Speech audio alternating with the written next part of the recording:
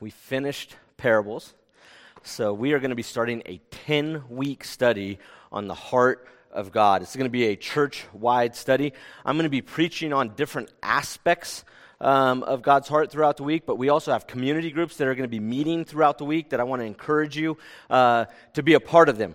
We have some, I know sometimes weeks can be busy. We have 2 that are meeting at the church at 9 o'clock, so before the service. We have one that's for everybody. It meets at 9 o'clock. Chris Harden will be teaching that. We also have a ladies community group or ladies study that will also be meeting at 9 o'clock on Sunday morning, and I'm horrible. I don't remember the classroom numbers, but they're upstairs. If you go upstairs, you find a bunch of people meeting, go there. We also have a men's study that's meeting here at the church on Wednesdays at 7 p.m. So if those groups work for you, I want to encourage you to get in one of those groups. You can find those groups online, and then there's some community groups meeting throughout the week. If you have any questions about that, you can come see me. And then we also have a book that's going to augment our study. It's called Gentle and Lowly. We have copies for anybody that wants to be a part of this out in the lobby. You can pick one up on your way out. For next week, just read chapters 1 and 2. But that's what we're going to be using. So if you have one, great. If you need to get one, they're out on the lobby and you can pick one up.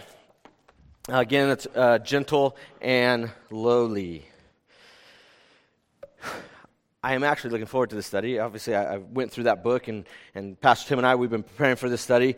But this is going to be just an encouraging time that we could just come together as a church family and just be focused on studying God's heart. And that's what we're going to be doing for the next 10 weeks. Everybody is going to be focused on this, and we're going to study it as a church body. And there's something about being unified in our study. So I am encouraged to do that.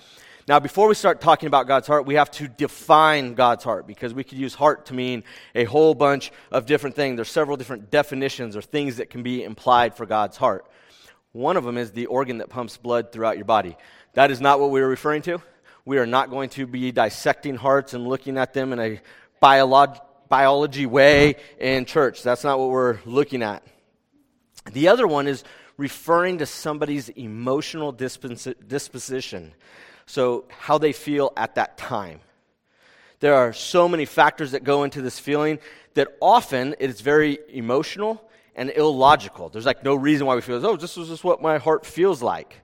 And there's so many things that affect that. Lack of sleep, lack of food. We can be in a situation, and if we're really tired or if we're really hungry, it can make that situation super miserable. Like if we're stuck in traffic and it just compounds. Say, my heart is heavy, my heart is hard. However, if we're stuck in traffic with, somebody you like, or maybe with a chocolate milkshake, it really isn't that bad, right? You're like, traffic, I'm going to sit here and I'm going to enjoy this time. But here's the deal. God is solid. God is a solid foundation. He is the same yesterday as He is today, as He will be tomorrow. And that's why we can depend on Him, and that's how we can trust Him. His heart does not fluctuate. His heart is not changed by football scores or chocolate milkshakes. Right? He is not that easily influenced. He is a solid foundation. Another way we can describe the heart is that the heart can be defined as the vital force or driving impulse for someone. For example, if we said, man, that guy has a heart for missions, it means that what he says and what he does is driven by his heart, by his passion for missions. And throughout Scripture, this is the most common way that we see the term the heart being used. So it's this vital force, a driving impulse for somebody. The heart represents the center of one's motivations, the center of their desires, the center of their inclinations. Right? It is our heart, when we talk about this, it is our heart that determines why we say the things that we do. If you go into Matthew 12, it says, "For out of the abundance of the heart, the mouth speaks." It is the heart that determines the way that we feel, the way that we do. For the word of God is living and active, sharper than any two-edged sword, piercing to the division of the soul and of spirit, of joints and of marrow, and discerning the thoughts and intentions of the heart. So it's that heart that leads to our thoughts and intentions. And the heart determines the way we act, why we do the things that we do. The psalmist wrote, "With my whole heart I seek you. Let me not wander from your commandments. I have stored up your word in my heart that I might not sin against you." So that word directs our actions. Our hearts determine what we say, how we feel, how we act or why we do the things that we do. The heart is the real us. The heart is the center of center of who we are. That is why we are told again in Psalms that above all else, guard your heart, for everything you do flows from it. So these next 10 weeks, this is why we're going to be looking at the heart of God, specifically his heart towards us. When we run from him, when we are struggling with our own brokenness and the own things in our own world, and even his heart for us when we begin to question him. Why does he continue to seek us? Why does he continue to love us? And the short answer is, because that's his heart. I pray that during the study we come to know the heart of God more, and as Melissa read earlier in Ephesians, that we would come to know the love of Christ that surpasses knowledge, that we may be filled with the fullness of God. So part of the reasons that we're studying this is so that we could know God more, that we could love God more, and that we could have pure worship of God. Here's what is fascinating, is when we talk about the heart and how it's the center of everything. In Jesus' 33 years on life and his 3 years in ministry, there's only one spot recorded in the Gospels where Jesus describes his own heart. One spot. It's about the middle of his ministry. He's about a year and a half into his ministry. The opposition toward him is beginning to grow. The religious leaders are being threatened now by him as they are seeing somebody teach like they've never seen before. They are seeing the truth like they've never heard before, and they're becoming nervous, and they're starting to mount their attacks against Jesus. And now even people are starting to question, who is this guy? What is this gospel that he is talking about? What is this kingdom he keeps referring to? And they're starting to have some questions. And in Matthew 11, 20 through 24, Jesus responds to these questions. Jesus responds to these attacks, and he warns them about the judgment that is going to come for those who don't believe the gospel. For those who see his works and hear his teaching, yet they fail to repent. Right? These people continue to put their faith in themselves. They put it in their institutions, in their government, or in the religious practice. And they end up ultimately rejecting Jesus, rejecting his teachings, and rejecting the gospel. However, it's after this warning, after Jesus says, woe to these cities, like these bad things are going to happen. It's going to be better for Sodom than it is for you. It's going to be better for Gomorrah than it is for you on the day of judgment. Jesus pauses for a minute. He's talking to a mixed group of people. And he offers an invitation. He offers an invitation to those who are broken and tired, for those that are seeking rest. And if we go to Matthew chapter 11, beginning of verse 28, we see this invitation that Jesus says. He says, come to me, all who labor and are heavy laden, and I will give you rest. Take my yoke upon you and learn from me, for I am gentle and lowly in heart, and you will find rest for your souls. For my yoke is easy, and my burden is light. And it's here in this invitation that Matthew, the writer of the Gospel of Matthew, that he captures Jesus describing his heart. Right? In this passage, Jesus said, gentle and lowly in heart. Jesus said, I am gentle and lowly in heart. The words that Jesus used to describe his own heart are gentle and lowly. And I'm going to be really, really honest with you, and I probably shouldn't say this as a pastor, but those are not the words that I would use to describe God's heart. Gentle and lowly. For the guy, the one holy one, we're going to say he's lowly, but this is the one holy God. He is all-powerful. When I think of gentle, I don't think of all-powerful. We talk about all-knowing, the final judge. He's the creator and sustainer of life. He is the King of kings. He sends fire down to earth. The waves stop when he tells them to stop. The wind blows when he says go. And Jesus describes his own heart as just gentle and lowly. See, but when we start to think about it and we understand what those words mean and what they show us about God's heart, we start to learn that those words demonstrate his complete power and his total love for his creation. His gentle and lowly heart is why he is worthy to be praised by all creation. It is his gentle and lowly heart that invites each of us to find rest and to find comfort in the all-powerful King. And this morning, I just want to look at these two words, gentle and lowly. And if we understand these words, we will understand the offer, the invitation that Jesus makes. We'll also be able to identify who he extends that invitation to. And we're going to look at that this morning, and then I will conclude with what it looks like when we respond to that invitation. If that is something that we are going to do, what does that mean and what does that look like? So let's just start with what Jesus offers. Jesus offers rest. And to help us understand what Jesus is offering, we need to understand the illustration that Jesus is using. My guess is, I'm in Los Angeles in 2021, that there's not a whole lot of people in this room or listening or watching that have ever used a yoke to plow fields.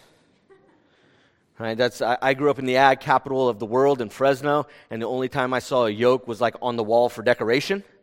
I will say that overseas, you see them quite a bit, and they're still being used in many countries. But we're just going to make the assumption now that you guys don't really know what I'm talking about. So we're going to go through Jesus' yoke and what that meant. Here's a very, very simple explanation. The yoke was designed for two animals. The two animals on which the yoke was placed, they were the same type of animal, but they were usually different as far as maturity and age and strength. And one of the animals was always more experienced than the other. Thus, the second animal became somewhat of a learner. The experienced animal, the bigger one, the leader, he provided the direction that they were going to be plowing. He provided the leadership for the team. He helped and trained the other member of the team. He provided that guidance for the other animal. So that leader would usually focus on the main one, the human, and then that would control that team. So those animals were yoked together. In the first century and in the Jewish culture, the yoke we often hear was a metaphor used for the law, for the Jewish law. So we'll talk about being yoked to the law or being yoked on the law. This makes perfect sense because the law was used to teach and provide direction for the Jewish community, for the Jewish people. So that makes sense to say that that was the leader and we were going to be following that. The Mosaic law itself was not intended to be burdensome, but it was more of a blessing to the humble people who submitted themselves to God, who submitted themselves and trusted God so they would try to follow the law, and the law was a blessing to them. However, over time, religious leaders who couldn't keep the law, but they're religious leaders, so they get to make up more laws, and they start twisting God's law into a means of self-glorification. They start using it to pump themselves up, to exalt themselves, to show off by observing these unnecessary, flamboyant ways that were designed to lift them up. Like, I can't do what the law says, so I'm going to create my own law so I look good, and then I'm going to remind everybody else how inadequate they are, and that they need to be better somehow, that they need to do, you guys are too dumb to take care of yourselves, so I'm going to give you a law and you're going to follow me. We're talking about the Jewish law. We're not talking about politics today, so leave that out. We're going to skip over that. There sound like some similarities, I hear that, but we're just going to go. So that's what the law was for. And as Jesus is speaking to this mixed crowd, he's speaking to both the religious leaders and to the general public. So he's speaking to those that have created some of these laws, that have added to the burden of these laws, and he's also speaking to people that are feeling the burden of these laws. These people are exhausted. They're trying to carry this impossible load. And here's the deal. They're not just looking for rest. They are in dire need of rest. They are at a breaking point. They know that they cannot keep this up. They were exhausted from trying to measure up to these expectations of the law because they thought that's what they had to do to be in a right relationship with God. And so they were working these unrealistic expectations. It was killing them, these burdens. But here's what's amazing, is as a pastor, right, somebody who teaches about the grace of God, somebody who says, I know about the grace of God as much as my mind is able to, and how quickly I can revert back to depending on my own abilities. How quickly I can revert back to relying on my only effort, on just my self-effort, on how I do it. I get so freaked out about preparing messages because I'm not going to do it well, and I think it depends on me. Right? And that's what we talk about going into this cycle, and I become tired and exhausted as these burdens of false expectations, these burdens of self-imposed religious requirements begin to just pile up on my back, begin to pile and pile and pile. And as I look at a church, I'm willing to bet there's lots of you that are getting tired from carrying some of that weight too. Trying to carry some of those self-imposed requirements, those fake, false religious requirements that we just pile on ourselves that we can't find in Scripture, but somehow we have said we have to do this ourselves. Right, we try to rely on our own efforts to maintain a right relationship with Jesus. Man, we're tired.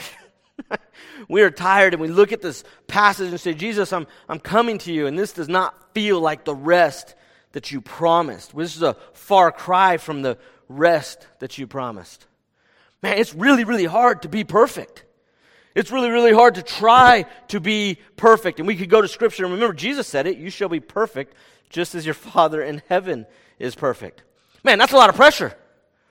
That's a lot of pressure on us, and it manifests itself in strained relationships in the church, right? It's hard to have healthy relationships when you're trying to pretend that you're perfect. As a pastor, one of the things that just breaks my heart is when people leave a church, right? I'm not saying they leave the faith. They leave a faith family. They leave a local church and go somewhere else because people in that church found out they're not perfect. Guess what? Don't do that. We know that. You're just kidding yourselves. Right? It is that faith family when we're having struggles and difficulties that we can rely on, that we can go to in those tough times. It's a hard, hard way to live, trying to be perfect. And it leads to depression and stress, feelings of inadequacy. We seek to get rid of that burden, and this doesn't make a whole lot of sense. We got a whole lot to do. We got a whole bunch of burdens, so we want to get rid of them, so we create more burdens for ourselves. Right? And we start piling them up. We say, hey, I got to impress those around me. I got to start giving more and serving more. Going to one more study, because if I go to 3 Bible studies, that means I'm good. Right? Adding a new spiritual discipline. It's all really, really tiring. And it does not match the rest that Jesus is talking about. See, Jesus offers rest to his disciples from the burden of these religious observance, of these religious rituals as a means of attaining self-worth. Right? We don't do these religious activities. We don't participate in these things so we can feel better about ourselves. That's not why we do them. And Jesus says, don't do that. And when we come to Jesus, when we give up, when we say, I'm done following myself, I'm going to follow you, that's where we realize the true gentleness of God's heart. Because we know that the standard of perfection is impossible for us to reach. And I'm sure many people here have tried to reach it. But guess what?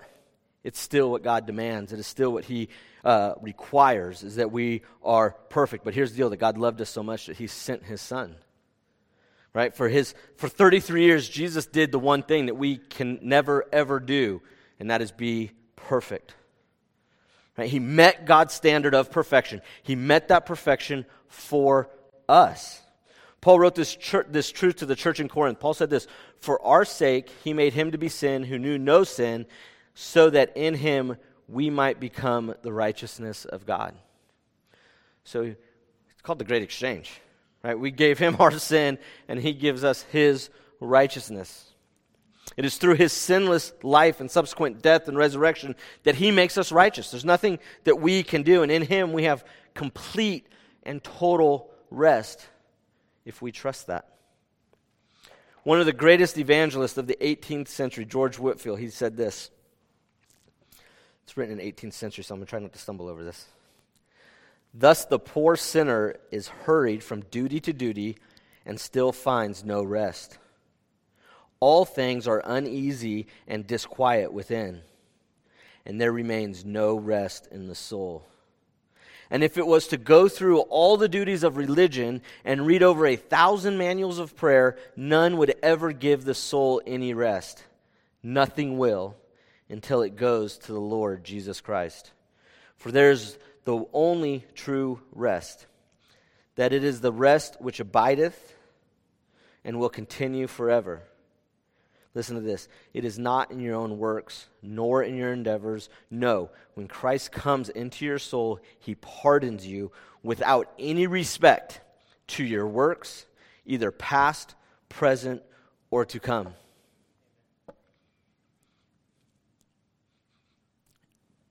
We would say amen, and we say we believe that, and we say, yeah, I trust in God's grace. But do we really believe what we really believe is true?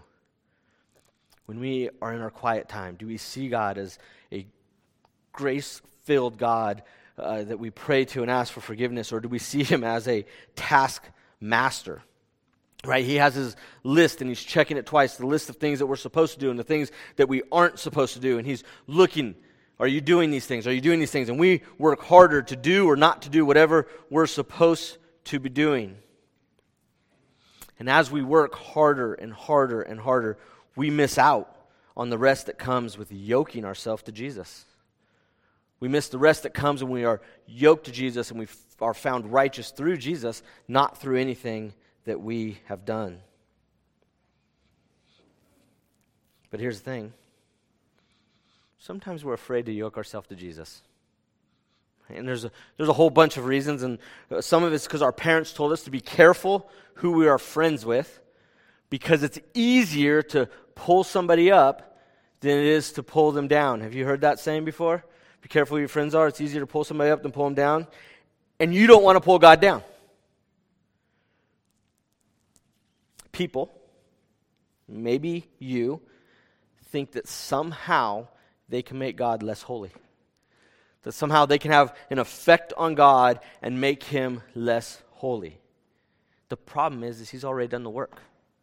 Jesus has already gone to the cross. Jesus has already pulled you up. There is no way that you can pull God down. You have to be really, really arrogant to think that. Right? Or maybe you have a low view of God. And you don't see God as God the Creator, God Almighty. You don't see that. I don't know what the church word for stupid is. I'm not allowed to say it at my home. I probably shouldn't say it here. But that sounds like the most appropriate word for another option. Right? If you think that somehow you can contaminate God. His gentle heart is never outmatched by our sins, our shortcomings, our insecurities, our doubts, and failures. I want you to notice that that's not or failures, right? And failures. If we can take all of this stuff, we take all this stuff and we put it together, we can give it to God, and God will give us rest. God will take all of that stuff, and he will give us rest. Because his gentle heart desires to. That is his heart. That is what he wants to do. It is Jesus' heart that offers us true rest. It is the center of who he is. And so we know that Jesus' heart offers rest. That's his invitation for rest. But we have to read this passage and we have to see, who does he extend this to? Who does he invite? Who does he make this offer of rest to? When we read that passage, you say he invites the tired, right? Those that are work. When we keep going through it, the broken, the ones that are messy. That's who Jesus invites. That's who Jesus makes this offer to. Jesus doesn't invite those who have found their self-worth in themselves.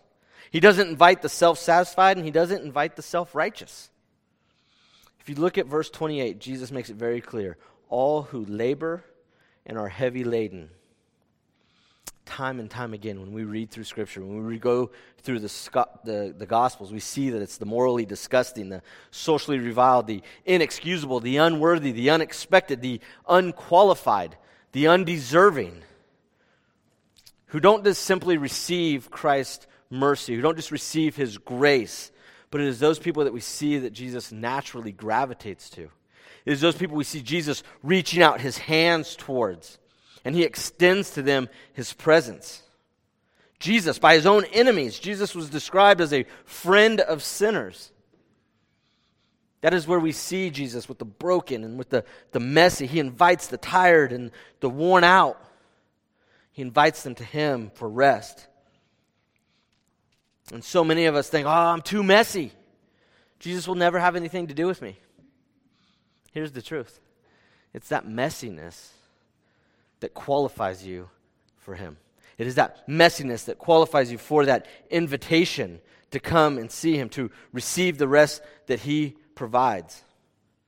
The Holy Son of God moves towards, and he touches, and he heals, and he embraces, and he forgives those who least deserve it, but truly desire it. Too often we try to clean ourselves up. We say, I'll come to God later, but I got to fix this. I got this brokenness. I got this mess. Usually it has to do with a family for some reason, but I got this family situation I want to take care of before I come to God, right? Before we turn to Jesus for healing and restoring our broken hearts, before he gives us life. This doesn't make a lot of sense. Right? It's like not calling the fire department when your house is on fire because, well, there's smoke in the house and that's going to bug them. Or maybe the kitchen's a mess. Or I just woke up. I'm not ready for company.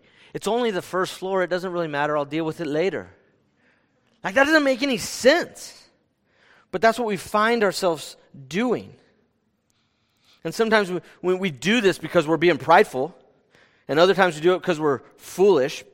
Right? We don't think that Jesus is able to reach the depths of where we are, that he can reach our brokenness, that he can reach our sorrow, that he can reach the depths of our sin and our hopelessness and our suffering. We don't think that he can reach down to where we are. But church, God put on flesh. Now, when we read through Scripture, he put on flesh so he could be where you are. So he could reach down and grab you. The author of Hebrews writes it this way. Since therefore the children share in flesh and blood, he himself likewise partook of the same things, that through death he might destroy the one who has the power of death, that is the devil, and deliver all those who through fear of death were subject to lifelong slavery. For surely it is not angels that he helps, but he helps the offspring of Abraham. Therefore he had to be made like his brothers in every respect, so that he might become a merciful and faithful high priest in the service of God, to make propitiation for the sins of the people. For because he himself has suffered when tempted, he is able to help those who are being tempted. Jesus has been wherever you find yourself. Jesus has been there, and he's reaching out to you. Jesus is lowly in heart. He is humbled. He is literally low, so he can be exactly where you are. We cannot ever be so low that Jesus cannot stoop down, reach down, and pick him up. We are never too low, ever, to be out of the reach of Jesus Christ. By being gentle and lowly in heart, God invites all of us who are weary and heavy laden with our sins, all of us. None of us are too low. None of us are too lost. None of us are too bad. None of us have such a history that God wouldn't understand, that we can't go to him and find the rest that he promises. His heart, listen to this, his heart desires to give you rest, to give you life. And in this passage, he invites you to come to me, he says. And that invitation is there. Jesus has invited you to come to him. And now here's the problem for some of you, is you only have two options now that you've been invited. You can reject it, or you can repent it. Right? You can repent it. You can repent. Those are the only two options for you. Once that offer has been made, we can reject it or repent. And sometimes, when we don't make a decision is made for us. And in this case, a non-decision is rejecting the gospel. A non-decision is rejecting the truths that Jesus taught. In verse 21, Jesus listed off cities that have heard the authoritative teachings. They've seen his works, and they still rejected him. They still rejected his teachings. They rejected his missions. They rejected who he was. They rejected the gospel, and Jesus says, woe to them. We're not going to get into a big theology discussion here, but it is never good if God says, woe to you. That is not a good place to be, and that is where you will find yourself if you continue to reject the gospel. However, in Scripture, God promises this, that if my people who are called by my name humble themselves and pray and seek my face and turn from their wicked ways, then I will hear from heaven and will forgive their sins and heal their land. That is something that many of us have said, and we've heard that many times over and over. That was an invitation to God's community, to his people. But when we look in Matthew, God gives you a personal invitation. Right? God says, he says, come to me, all who labor and are heavy laden, and I will give you rest. Take my yoke upon you and learn from me, for I am gentle and lowly in heart. and you will find rest for your souls, for my yoke is easy and my burden is light. So Jesus is standing by, and he is reaching out, and he is ready to help those, not those that help themselves. He's ready to help those that humble themselves enough to admit their need for his mercy and his grace. And he delights in helping those who humble themselves, because that is his heart. That is his heart. We need to stop trying to find salvation in ourselves and in our sacrifices and our works and our deeds. And your heart, doesn't matter what you do, it's never going to be good enough outside of Jesus. You are going to crush yourself under the burdens. You are going to miss the rest that Jesus is talking about if you're chasing some type of religious ritual, if you're chasing some type of false religion, if you are chasing anything and trusting anything but Jesus, you will die tired. But if you come to Jesus, you will find the rest that your soul desires. You'll find the rest that only Jesus can provide.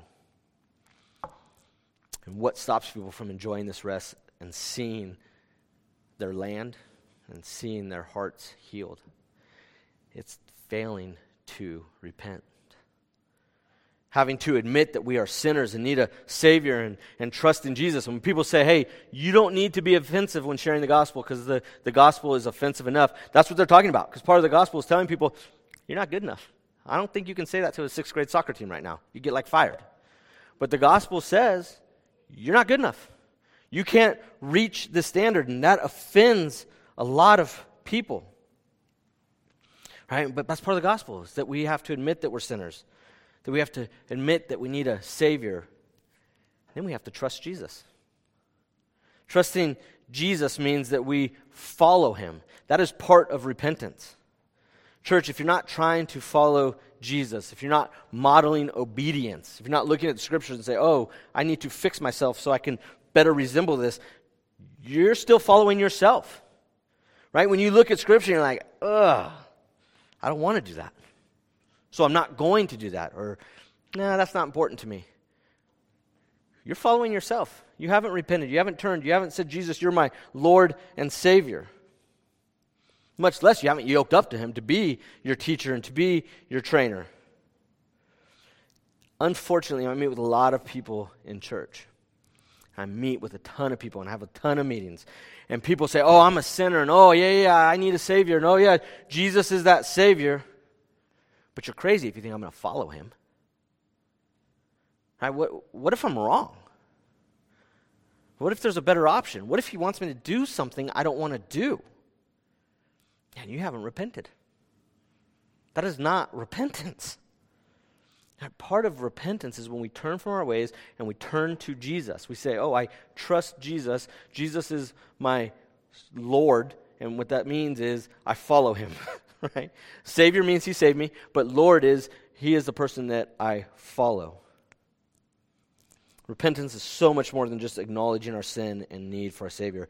It's turning ourselves towards Jesus and then yoking ourselves to him, to join him. That is what we call being a disciple of Jesus. That is what it looks like when somebody has repented.